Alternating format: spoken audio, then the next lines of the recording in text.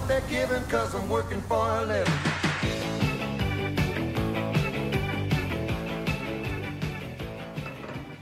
Thank you. Well, good morning, West.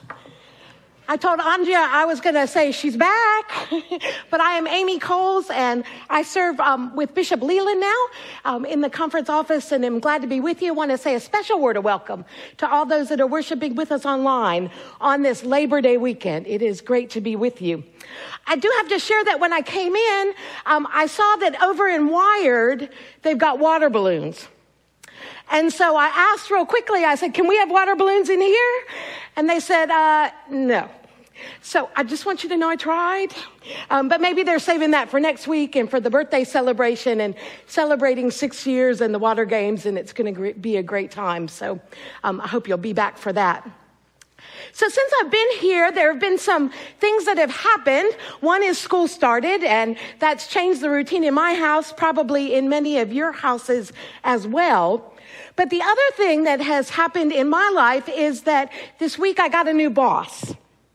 After 8 years with us, Bishop Goodpastor retired after 48 years in the ministry, 16 of those serving as a bishop. And then on Thursday, September 1st, we welcomed Bishop Paul Leland to come and be with us.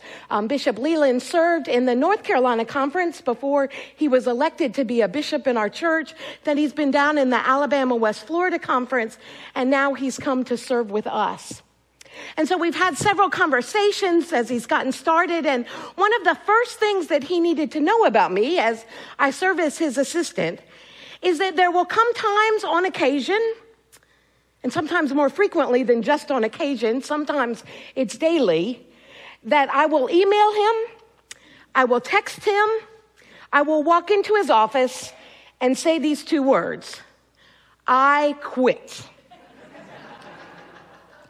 Now, I told him that he didn't need to panic, he didn't need to worry, but that the proper response when I said those two words were, okay, Amy, I'll see you in the morning. Would you pray that he doesn't think I'm totally crazy? But it's just one of my ways of blowing off steam. When I've become totally exasperated, when I feel like I'm banging my head up against a wall, when I've had a conversation where my only response can be seriously, it just helps to be able to say those two words: I quit. Kind of like take this job and shove it. Have you ever been there? Have you ever felt that way? It's a stress release. And as we continue to think about and celebrate work, I know that we've all felt that way, that our jobs just, they get to us and we need to quit. So I'm thankful for long weekends, and I hope you have some time today. I hope you've had some time yesterday, that you'll have some time tomorrow to just sit back and relax, but also give thanks for the work that you're able to do. As we think about work over this Labor Day holiday, I did a little bit of research on job satisfaction. And I have to tell you that the numbers are all over the place. According to the Society for Human Resource Management, I think that's all of our human resource folks, they say that 88% of U.S. employees reported overall satisfaction with their current job. If you go to CNN, they say it's barely 50%. And the American Psychological Association puts it at about 66%. So I'll let you pick out the number that you want to have. One of the things that they do say, and it's been pretty consistent over the past couple of years, is that these are the things that help with job satisfaction: respectful treatment of all employees, compensation, benefits, and job security. Now, as I did some research about happiness in their current occupation, here's where the happiest folks in their jobs, and the band needs to hear this, singers topped the list.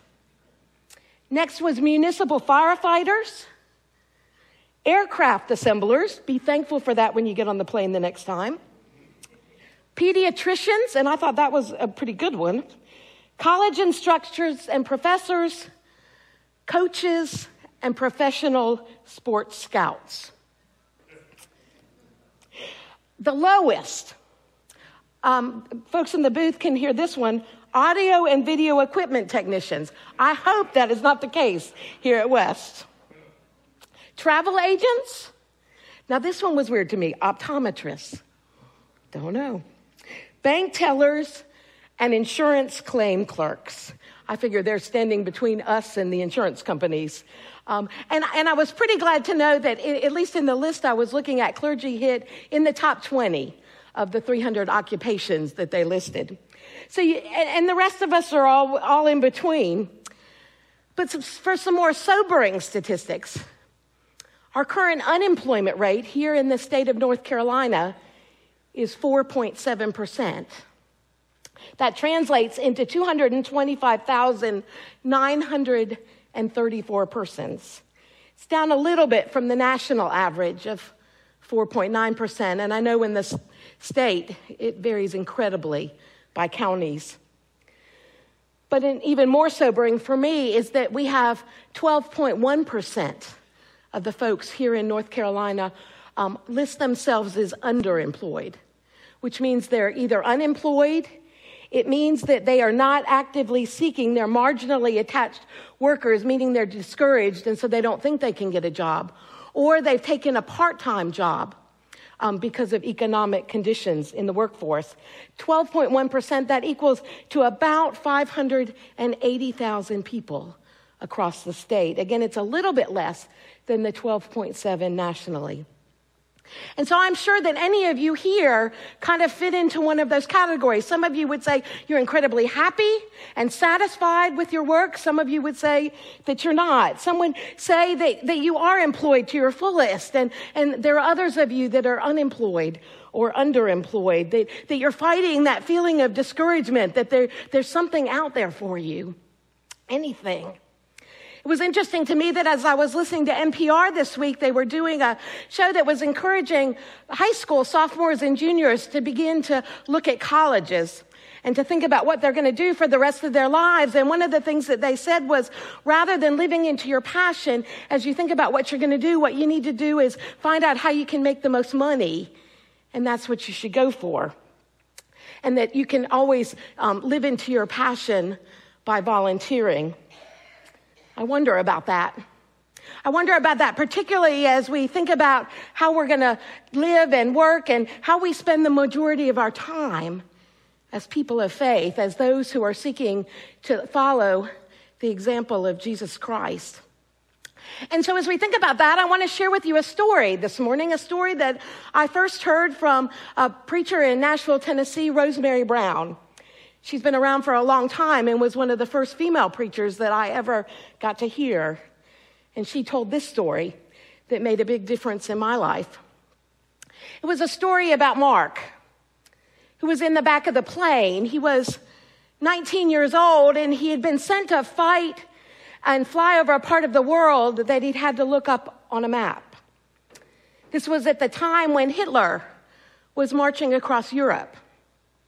And word had come back to the United States that they were marching Jews to Lipscomb. And there they were putting them in ovens. There they were gassing them to death. And so Mark had donned a uniform and been sent to serve. And yet he was sitting in the back of that plane. He heard the words that no one in a plane ever wants to hear. Those words, we've been hit. We're on fire. Bail out. We've been hit. And just as he heard those words, the smoke began to flow back to where he was. He said he remembered checking his reserve chute. He remembered making sure that that chute was on his back. He remembered running towards that open door in the plane. He remembered reaching for that metal hook and pulling it and looking above him and seeing that white canopy above his head and the jerk that comes when the wind catches it. He remembered rising before he began falling and then floating through the air, and what an eerie and awful feeling that was. He remembered looking below him and realizing that there was so much smoke that he couldn't see what was beneath it. And he remembered the moment he passed through that smoke, and then he remembered nothing. When he finally came to, he realized from the smells, from the sights, from what he was hearing, that he was in a hospital. And he looked around and he could see that the rails were up beside his bed, and he was trying to figure out where he was. So he started to raise his hand to wave to get somebody's attention, and yet the right hand with which he always waved wasn't there. And then he tried with his left, again, to wave, to find out what was going on, and yet there was no left hand either. And so now panic ran through his body, that kind of panic that comes when you've been dreaming and you wake up and you've been dreaming you're in a deep, dark hole, and you wake up and you can't believe where you are. So he tried to turn over and to get up, to figure out what was going on. And yet when he tried to push and get up, you know how natural that is. There was nothing to push off with. And he looked down the edge of the bed, and where there should have been feet, there were none. And so he screamed.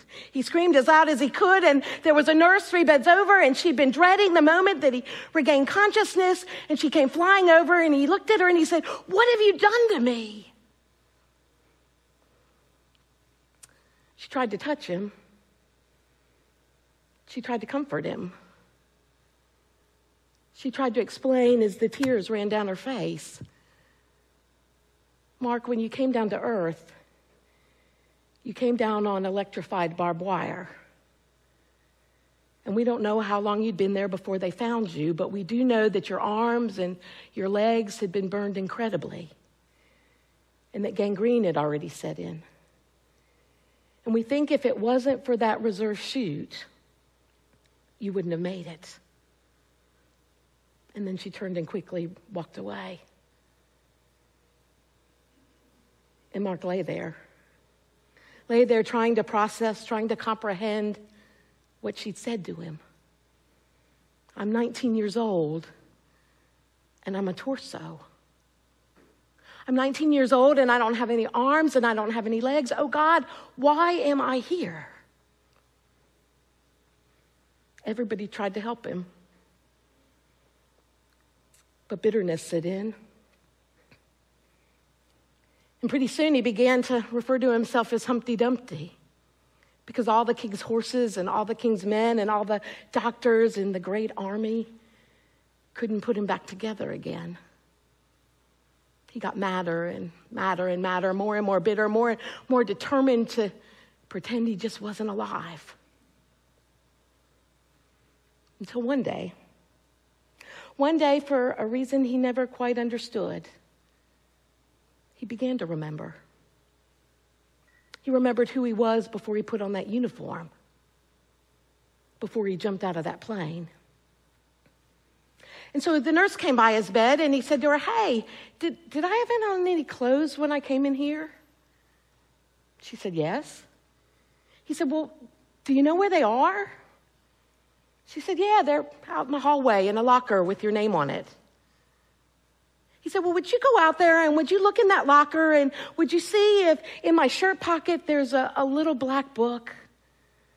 And if there is, would you bring it to me?" So the nurse went out and she found the locker with Mark's name on it, and she found his shirt, and in the pocket there was a little black book. And he said, "Well, would you turn to John 3:16 and read it to me?" And here's what she read. "For God so loved the world, that he gave his only begotten Son, that whosoever believeth in him shall not perish, but have eternal life." And Mark said, "Well, could you explain that to me?" Gosh, she wanted to. What an incredible question from a 19-year-old man with no arms and no legs to ask such a question. And she tried, and he said, "Okay, well, would you put the book back in my shirt pocket?" And as she left, Mark bowed his head in prayer. He remembered who he was. One by one, Mark took on everybody in the hospital.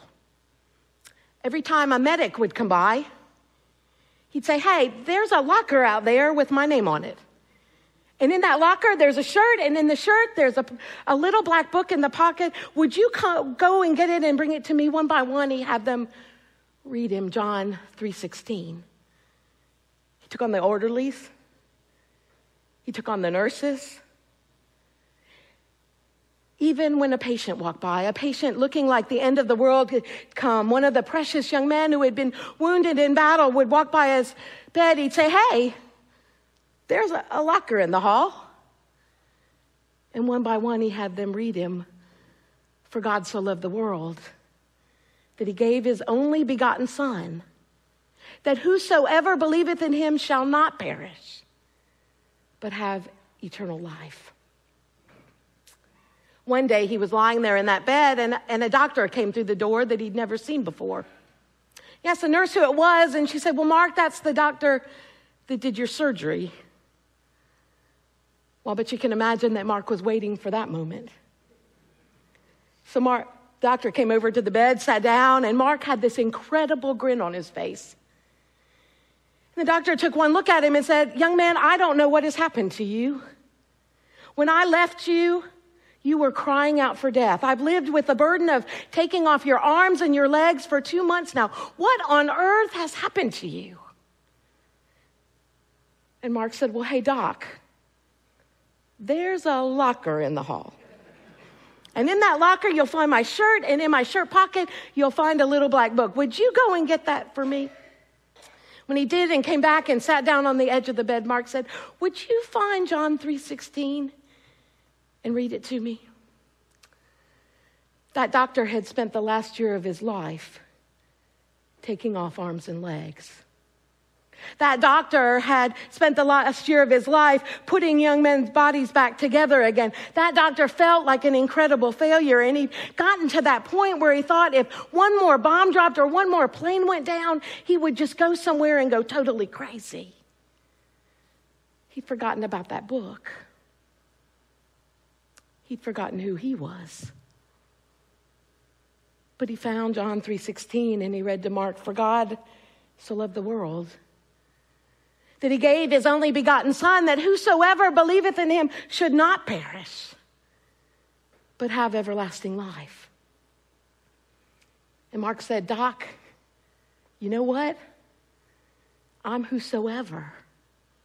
I'm whosoever, and I did not perish. And so with God's help, I'm determined to do something with my life." They brought Mark back to the States. They took him to Walter Reed Hospital, where they worked with him for about a year, until he finally could leave walking tall with his new prosthesis, an arm that could be attached to a crutch, and 2 legs. Friends, do you know who you are? Do you know that you are God's whosoever? And that on this Labor Day weekend, God wants us to be reminded that God wants us to do something. Do something with our lives. And one of the things I get afraid of is that we've bought a lie. We've bought the lie that somehow if we can just get enough money, if our compensation is just to the right level, if we can just get enough benefits, that that's what's going to make us satisfied. But as God's whosoever, as those who have been created by God, created in the image of God, been given gifts and talents and skills by God, employing those is the only thing that's going to make us happy. Now, I don't for 1 minute believe that we shouldn't have a livable wage. Nor do I get really upset with the discrepancy between what we pay pro athletes and what we pay teachers who are molding young lives. To me, it's a sign of our whacked out priorities in this society. But friends, over the last 4 weeks, we've been talking about what it means to live into God's kingdom. And one of my visions of God's kingdom is that it's a place where every person, regardless of compensation, gets to spend the majority of their time living out their passion, employing the gifts and the skills and the talents that God has given us for the good of this world, to share love, to share hope, to make this world a better place. But I also know it's not that easy. That you just can't go out and get a job in your passions very easily. And sometimes you've got to stay in the job you've got because you've got to care for your family. So as we think about our work in a faithful way this weekend, I want us to give some handles no matter what we're doing. Maybe we are in that place of passion, but maybe we're not. But we can still make a difference. God can still use us. God can still use us to do something with our lives. And to do that, I think we've got to do 4 things. And they're real easy. The first one is wherever we're employed or in whatever we're doing, we got to show up. We got to show up with all of who we are, with the best of who we are, with the greatest attitude that we can come with to be of use for God. And the second thing we've got to do is we've got to pay attention. Pay attention to where the needs are. Who are the people that we need to build relationships with? Who are the folks that are hurting? Who of those might have a need that we can help with, regardless of what they're doing? We've got to pay attention. And the third thing we've got to do, besides showing up, besides paying attention, is cooperating with God. Joining with what God wants us to do. Maybe we've noticed somebody at work they just don't seem to have the pep or the happiness they did, and maybe we just need to take them to lunch. Maybe we've met somebody that's looking for meaning in their lives, and we need to invite them to come here and to check out West. Maybe they have a need in their home that we could get a group of people together and answer that need. But we've got to pay attention and cooperate with God where God wants to work, so that they too might come to know that they are God's whosoever. And then the final thing we've got to do is release the outcome. That as long as we've done our best, as long as we've showed up, as long as we've brought who we are, as long as we've been a person who's been willing to see what the needs are and try to meet those needs, then we leave the rest up to God. Knowing that God will speak to that person or those persons or even our bosses in God's time. Doing those 4 things, showing up, paying attention, cooperating with God, releasing the outcome are all ways that we can live faithfully, that we can live fully, and I really think it'll increase our job satisfaction. This morning, I want you to remember more than anything else that each and every one of you here are God's whosoever. You are the one, for God so loved the world that he gave his only begotten Son, that whosoever believeth in him shall not perish, but have everlasting life. You're loved incredibly by God. You've been given skills and abilities to be used so that your life may be full. So may we put those into use. May we employ those so that the world out there will know that they too are God's whosoever. And they're loved, and they're cared for, and there's a reason why they're here. Would you pray with me? Almighty and gracious God, on this Labor Day Sunday, we come together. Some of us excited about the jobs that we have, our occupations, our vocations. Some of us longing for something better. But God, help us to know that you're in the midst of all of that. Help us to participate with you in making our places of work, in making our city, and making our world a better place. As we cooperate with you, as we do what you would have us to do, as we follow Jesus. Amen. So friends, greater things are yet to be done in the city. Let us go forth, working with God to make a difference, to let the city know that they too are God's whosoever. Have a great Labor Day weekend.